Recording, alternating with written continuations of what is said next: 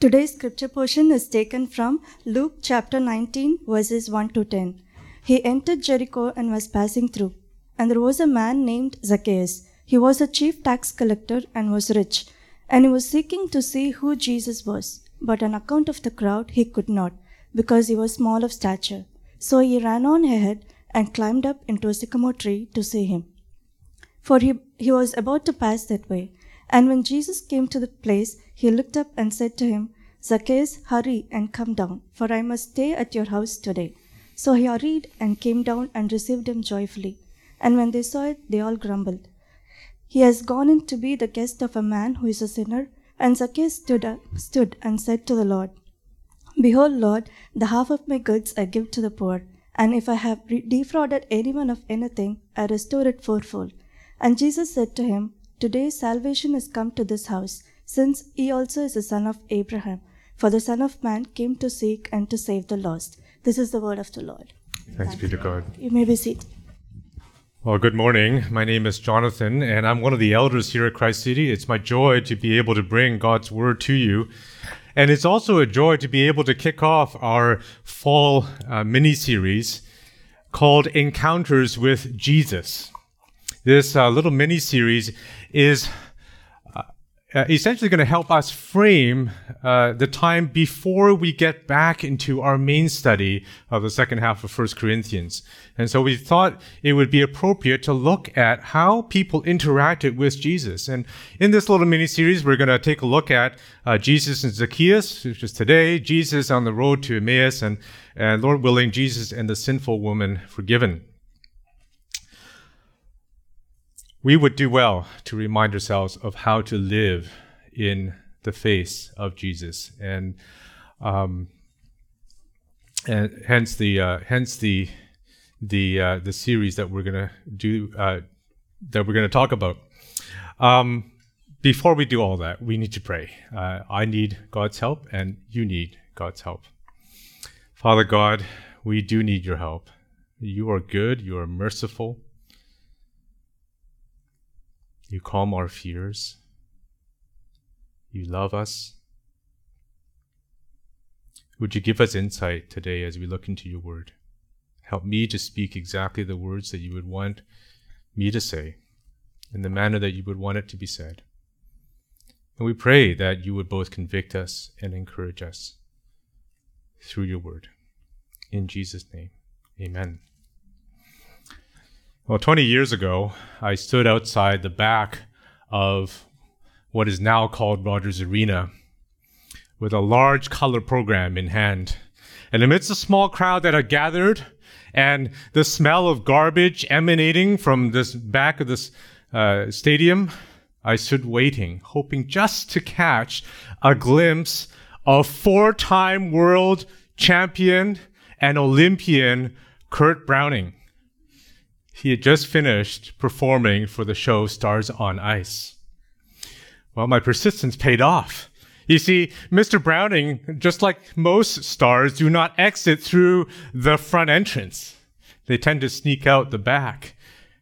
And he delighted the handful of fans that had gathered there, including me, by greeting us and signing autographs. I still have this autograph to this day, much to the chagrin of my friend who was also there, who was much more of a Kurt Browning fan than me. In today's passage, we are thrown into the midst of a scene where a man named Zacchaeus encounters Jesus as Jesus makes his way through Jericho. And the way in which Zacchaeus responds both to the opportunity and to the encounter itself should inform us, should cause us to reconsider our responses to Jesus. You see, unlike my encounter with Kurt Browning, Zacchaeus' encounter with Jesus resulted not just in an autograph, rather his encounter with this famous person named Jesus would change the very trajectory of his life. He would be converted from a man who ruthlessly pursued his own interests, even at the cost of betraying his own people, to a radical, repentant follower of Jesus, welcomed as a son of Abraham, And indeed, Zacchaeus' conversion should give us hope. It should give us hope. If God can save a man like Zacchaeus, it should stir hope in the heart of every person here. Every person that hears the good news. Every person that genuinely desires and wants to meet God face to face. Isn't this the story of every believer? Those that genuinely encounter and receive Jesus will forever be changed.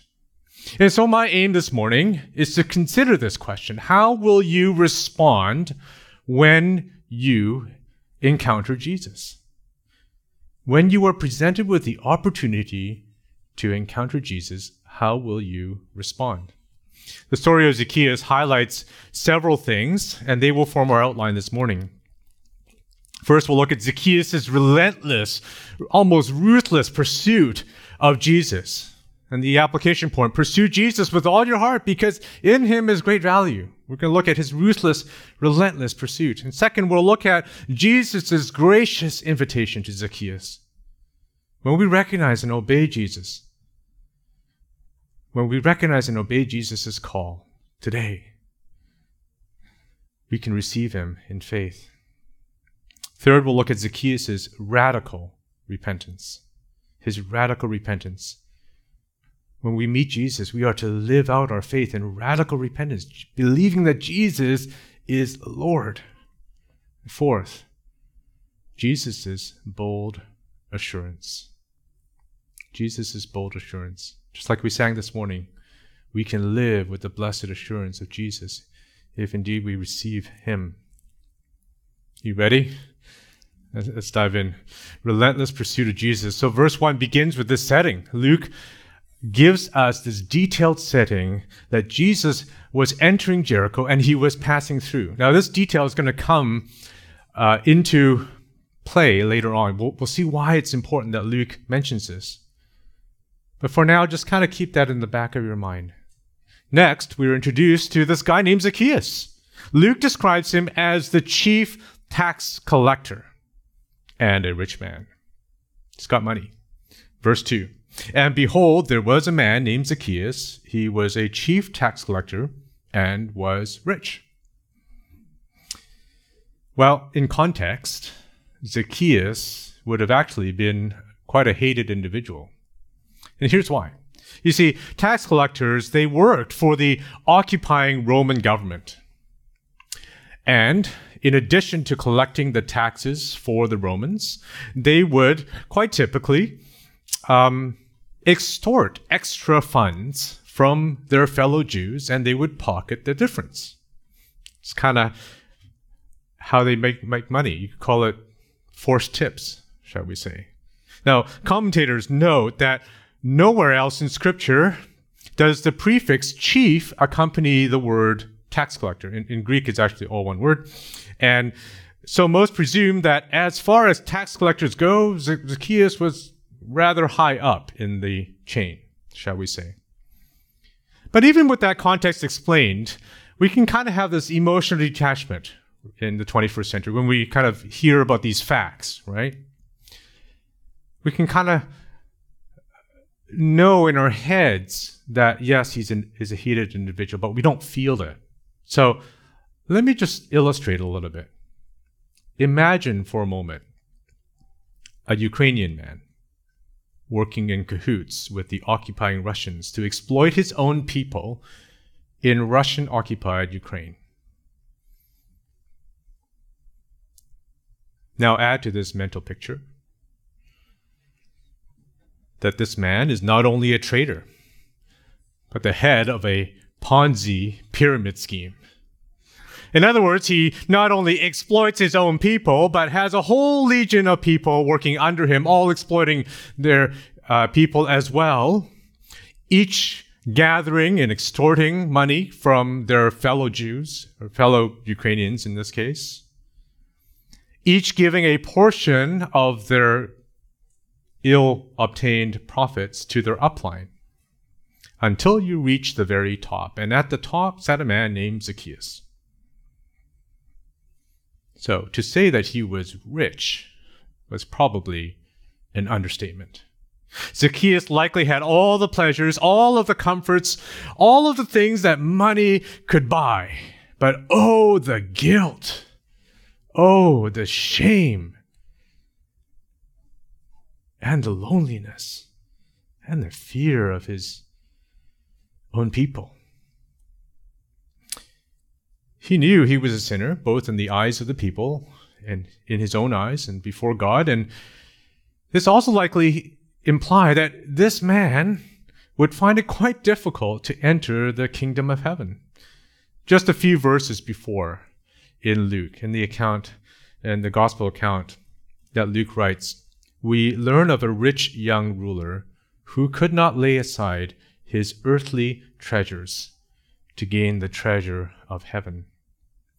And so not only was his money a serious threat to his salvation because it represented perhaps some of the idols in his life, but the guilt associated with how that money was acquired, the betrayal of his own people, God's chosen people, the selfish climbing of the corporate ladder to gain the position of chief tax collector, man, that would have weighed on him heavily. And maybe that's you this morning. Maybe you, in some small way, can relate to Zacchaeus. Though you seem happy on the outside, the guilt of your sin weighs heavily on you. Maybe you've turned your back or betrayed more people than you care to remember. Perhaps you are well-to-do financially, but you feel terribly lonely. And in your own eyes, you feel deeply ashamed. Let the story of Zacchaeus encourage you. You see, if Jesus is mighty to save a person even like Zacchaeus, he can save you. Well, as the story goes, something must have stirred in Zacchaeus' heart about Jesus. Maybe he'd heard the rumors that Jesus had managed to save a fellow tax collector named Matthew. And Matthew was able to get out of the mess that he was in. Well, whatever it was, Zacchaeus knew that he had to do whatever it took to just get a glimpse of Jesus. He was desperate to see Jesus. Only Zacchaeus had two problems. First, he had to get through a rather hostile crowd. You know, I'd imagine if you kept scamming people and extorting money from people, people tend to remember you. You know, first century cancel culture, right? And I'm sure that in his dealings, he would have no shortage of enemies. So that's problem number one. But secondly, Luke records this little detail that he was of short stature.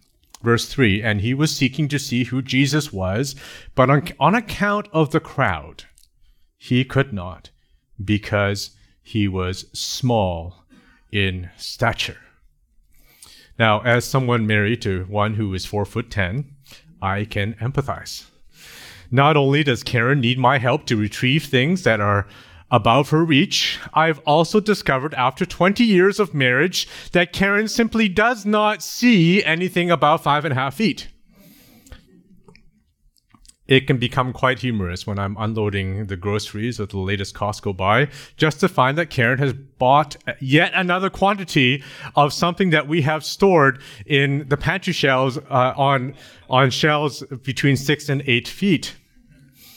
Humor aside, we can imagine that Zacchaeus had difficulty not only seeing above the crowds, but he risked abuse. He risked hatred and bullying from the crowd.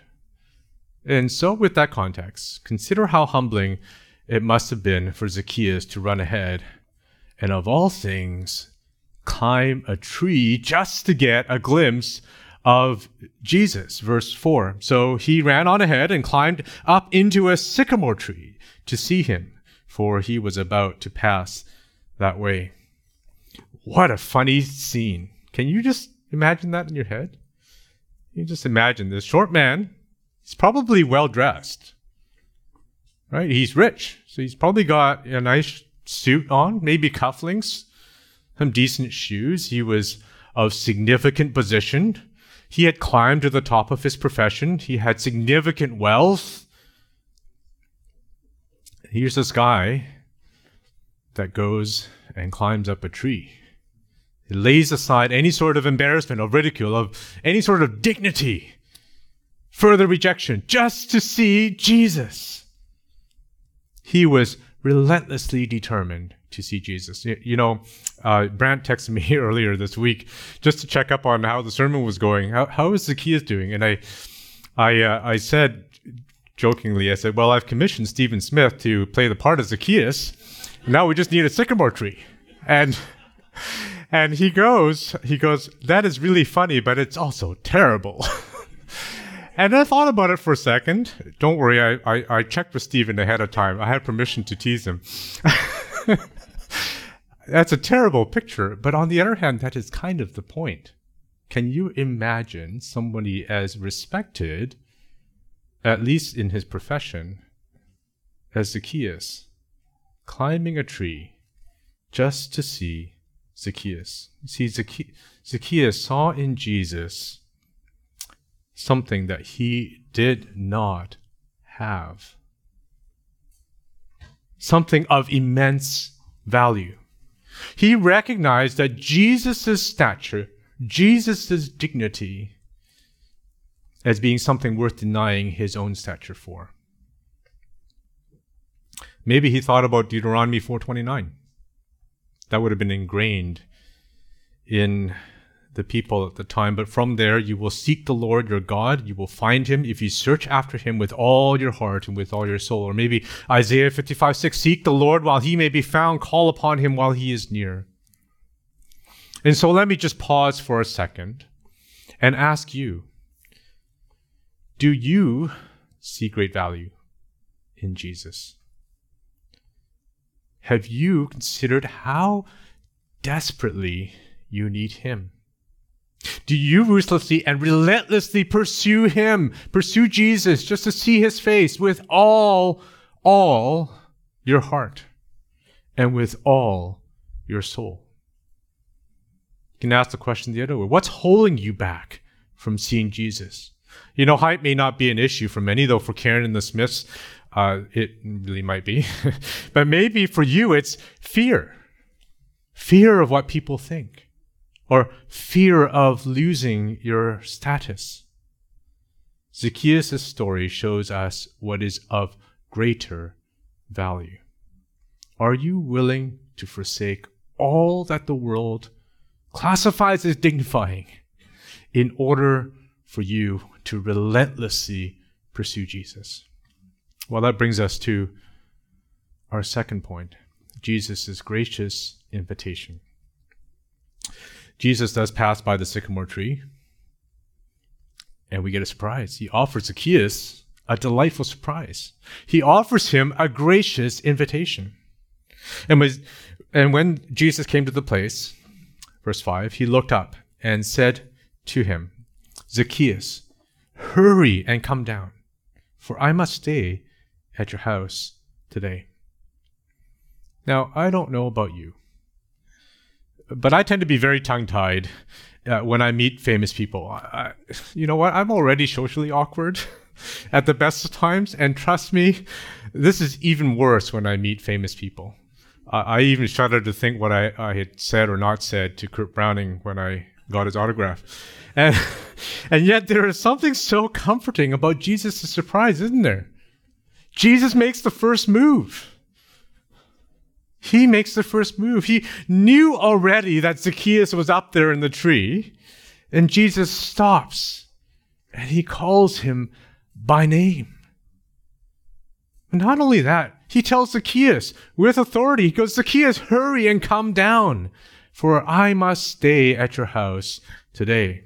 You know, it's one thing to encounter somebody famous, but it's altogether another when that person already knows your name and invites himself over You see, Zacchaeus thought he was seeking Jesus out when, in fact, Jesus was seeking him out.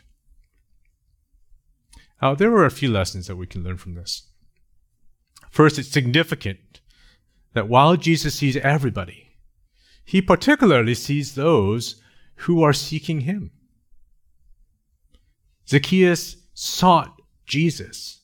In the heart of his heart, he wanted to see Jesus. Are you seeking him today?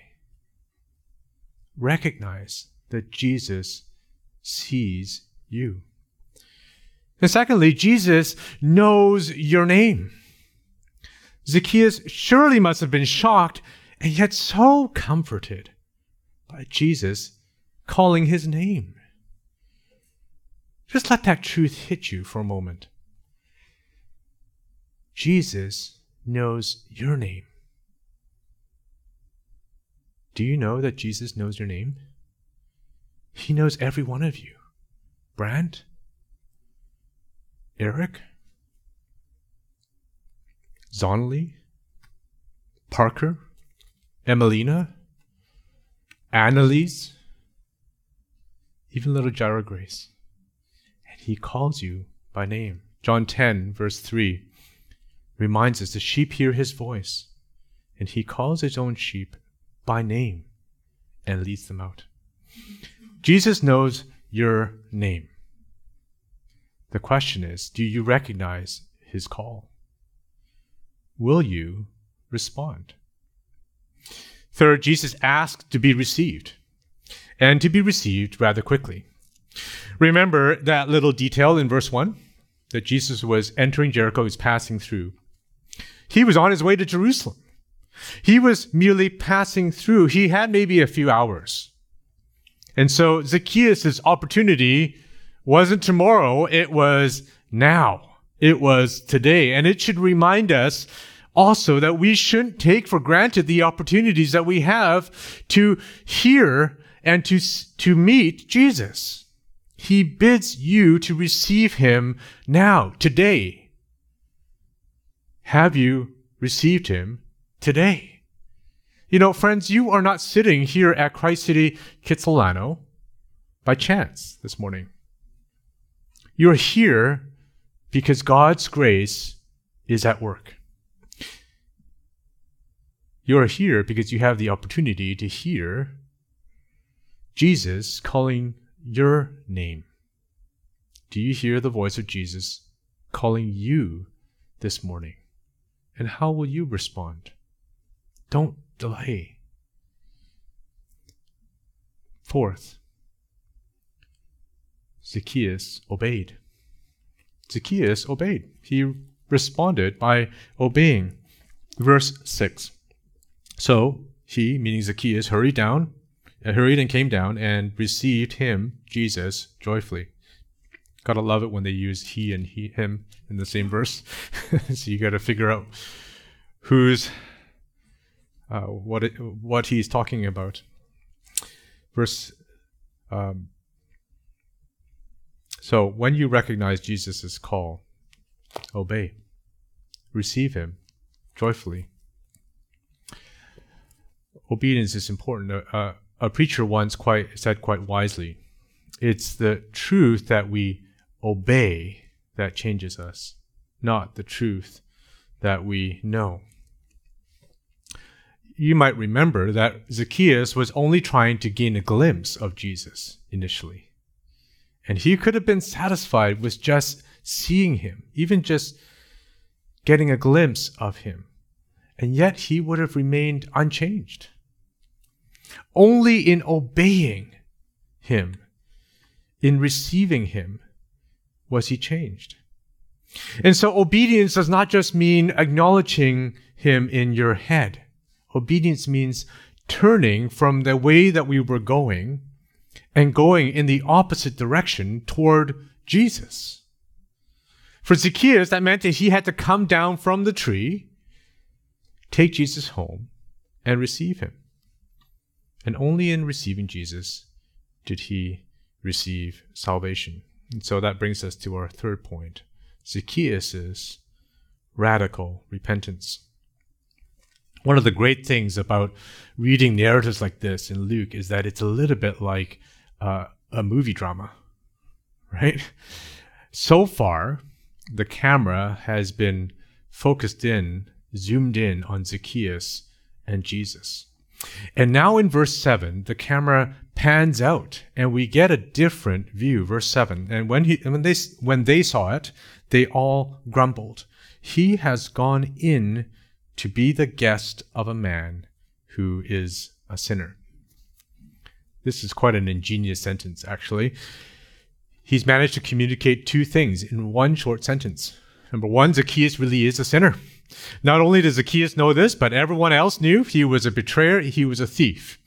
There was no mistaking it. And the contrast between Zacchaeus, the sinner, and Jesus, the sinless, righteous, merciful Savior, would be that he would receive as a guest. It underscores the scandal of grace, the radicalness of his repentance. Zacchaeus knew that he needed a Savior. The second thing that this short sentence depicts is the crowd. Despite recognizing Zacchaeus' sin, they failed to recognize their own. They were grumbling. They were murmuring. They demonstrated actually the same attitude of self-righteousness of the Israelites who grumbled in the wilderness as they were being led out of slavery in Egypt. The irony is that the crowd, while accusing Jesus of associating with a known sinner, they miss their own need for him. Recently, I was talking with a brother here at Kits about his involvement at Jacob's Well. And for those who don't know, there's an elder in East Van called Heath. He serves as Christ City's downtown East Side chaplain. And he runs a ministry out of Jacob's Well. And some from our church here serve at Jacob's Well. And anyway, this brother was speaking about the authenticity, how the people in the downtown East Side really have no filters. While many might consign the people of the downtown East Side as obvious sinners, I mean, the downtown East Side is known, after all, for its prevalence of drug use, prostitution, various other vices.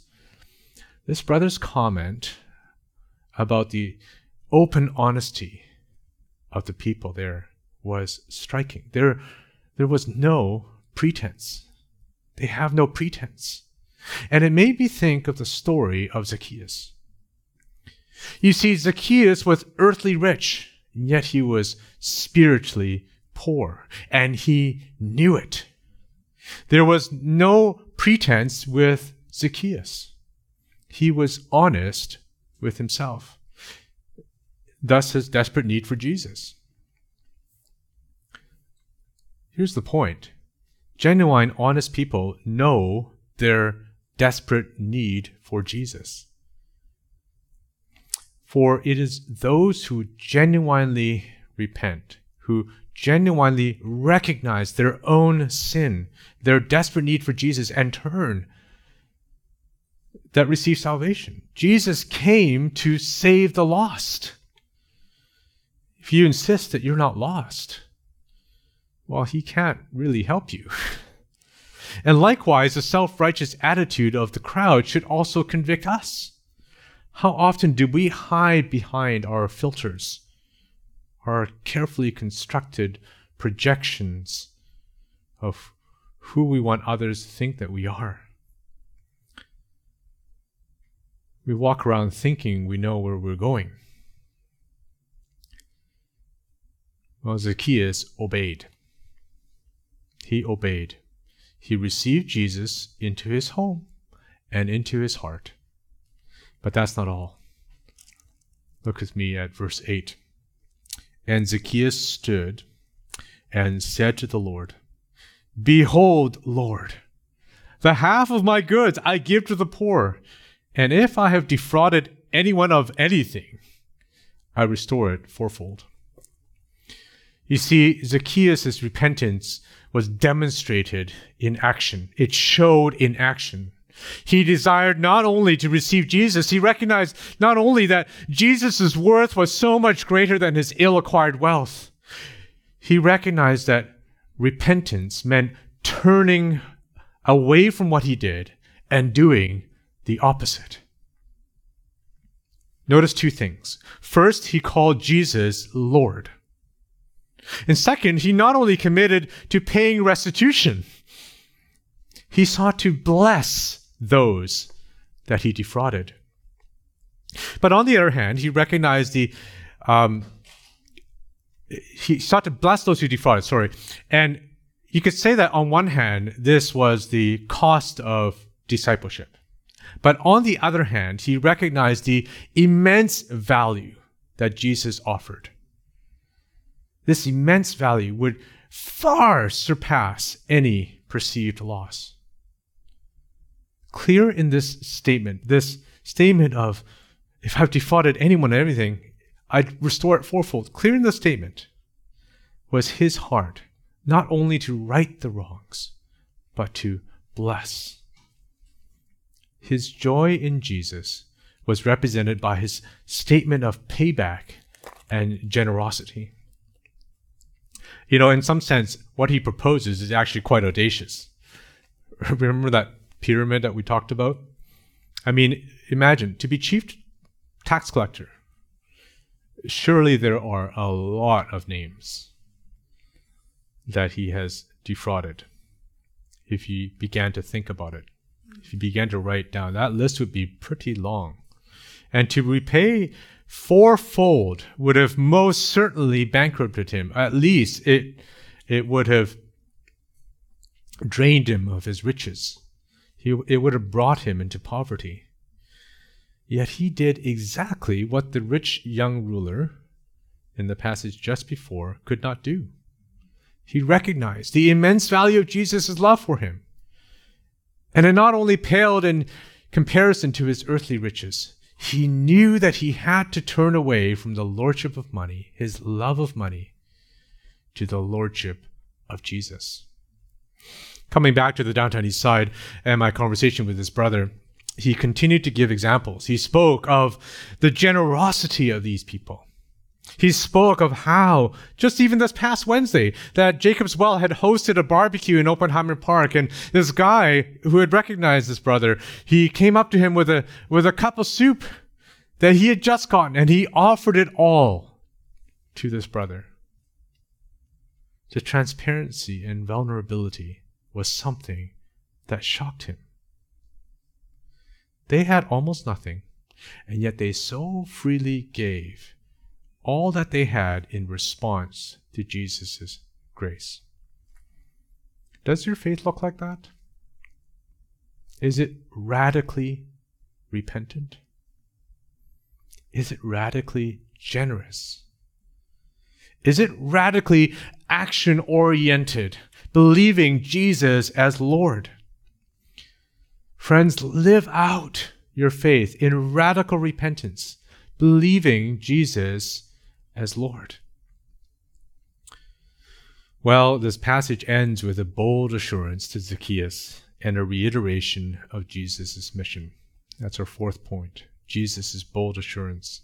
Verses 9 and 10, and Jesus said to him, "Today salvation has come to this house, since he also is a son of Abraham, for the Son of Man came to seek and to save the lost." Jesus proclaims salvation to Zacchaeus, and he assures him of it. Man, that is comforting words to hear from Jesus. Jesus knew Zacchaeus. He knew his name. He knew of all his deeds, all his sin, all of the shame. He knew of the fraud, and yet he loved him. Isn't that genuine love? To be so fully known, every last part, and yet fully loved. To be truly loved means to be loved not because of what we do, but because of who we are. It means to be loved despite what we do. And in this simple declaration, Jesus tells him as much. It actually would have been particularly special what Jesus said to Zacchaeus. You see, even though he betrayed his own people, the people of Abraham, even though his people canceled him, Jesus, the true offspring of Abraham, Abraham's seed, did not. It was the very people of Abraham, Abraham's race, who rejected him. And yet, in keeping with repentance, having responded in faith and repentance to the true offspring of Abraham, Jesus, Zacchaeus demonstrated what true people of Abraham do. Abraham was known for his faith, right? Zacchaeus demonstrated what the true people of Abraham do, the people of God do. They walk in humble, repentant faith, generous in love toward others. And Jesus' righteousness is credited to him. Love and salvation proclaimed. I've come to understand this truth much more in recent years. As I get older, I've got an increasing awareness of my own shortcomings, my own idiosyncrasies. And honestly, if I were to be loved on the basis of what I did or how I performed, I would fall short. But Christ does not love me based on what I do, but he loves me based on what he does and who I am in him. That's the story of every Christian. If you're a Christian here this morning, that is your story. And we rightly respond in faith toward him, lived out in love for one another, despite our shortcomings and our idiosyncrasies. In fact, that's what it means to be a church. We're going to study in 1 Corinthians about spiritual gifts, about how God uses different people and puts them together in a church. I'm not only amazed that you all put up with me, my quirkiness, but that you love me. Not for what I do, but simply because that is the way that Christ loves us. Well, Luke ends his narrative with a recap of Jesus' mission. Jesus came to be Messiah. Jesus' mission was to seek and to save the lost. Zacchaeus saw this, he recognized this, and he benefited from it. And so as we close, let me just note one more thing. Jesus did not just know Zacchaeus' shame and sin because he is God. He would know it because he himself would experience it. You see, just a few chapters later in the story, Jesus himself would climb a tree. Not of his own accord, but because the chief priests would pay Judas, someone who followed Jesus, to betray him. Jesus too would be betrayed by his own people who cried out for him to be crucified. The occupying Roman soldiers would nail him to a tree. Jesus too would lose all dignity. In fact, it was his mission. The prophet Isaiah, hundreds of years before Jesus, would write of this coming Messiah in Isaiah 53. For he grew up before him like a young plant and like a root out of dry ground. He had no form or majesty that we should look at him, and no beauty that we should desire him. He was despised and rejected by men, a man of sorrows, acquainted with grief. And as one from whom men hide their faces, he was despised, and we esteemed him not. Surely he has borne our griefs and carried our sorrows. Yet we esteemed him stricken, smitten by God, and afflicted. But he was pierced for our transgressions. He was crushed for our iniquities. Upon him was the chastisement that brought us peace, and with his wounds we are healed. All we like sheep have gone astray. We have turned every one to his own way, and the Lord has laid on him the iniquity of us all. You see, my friends, the gospel is this. this great exchange where Jesus takes our place. He takes our shame and our sin, and he gives you his righteousness instead. Jesus, the Son of Man, came to seek and to save the lost.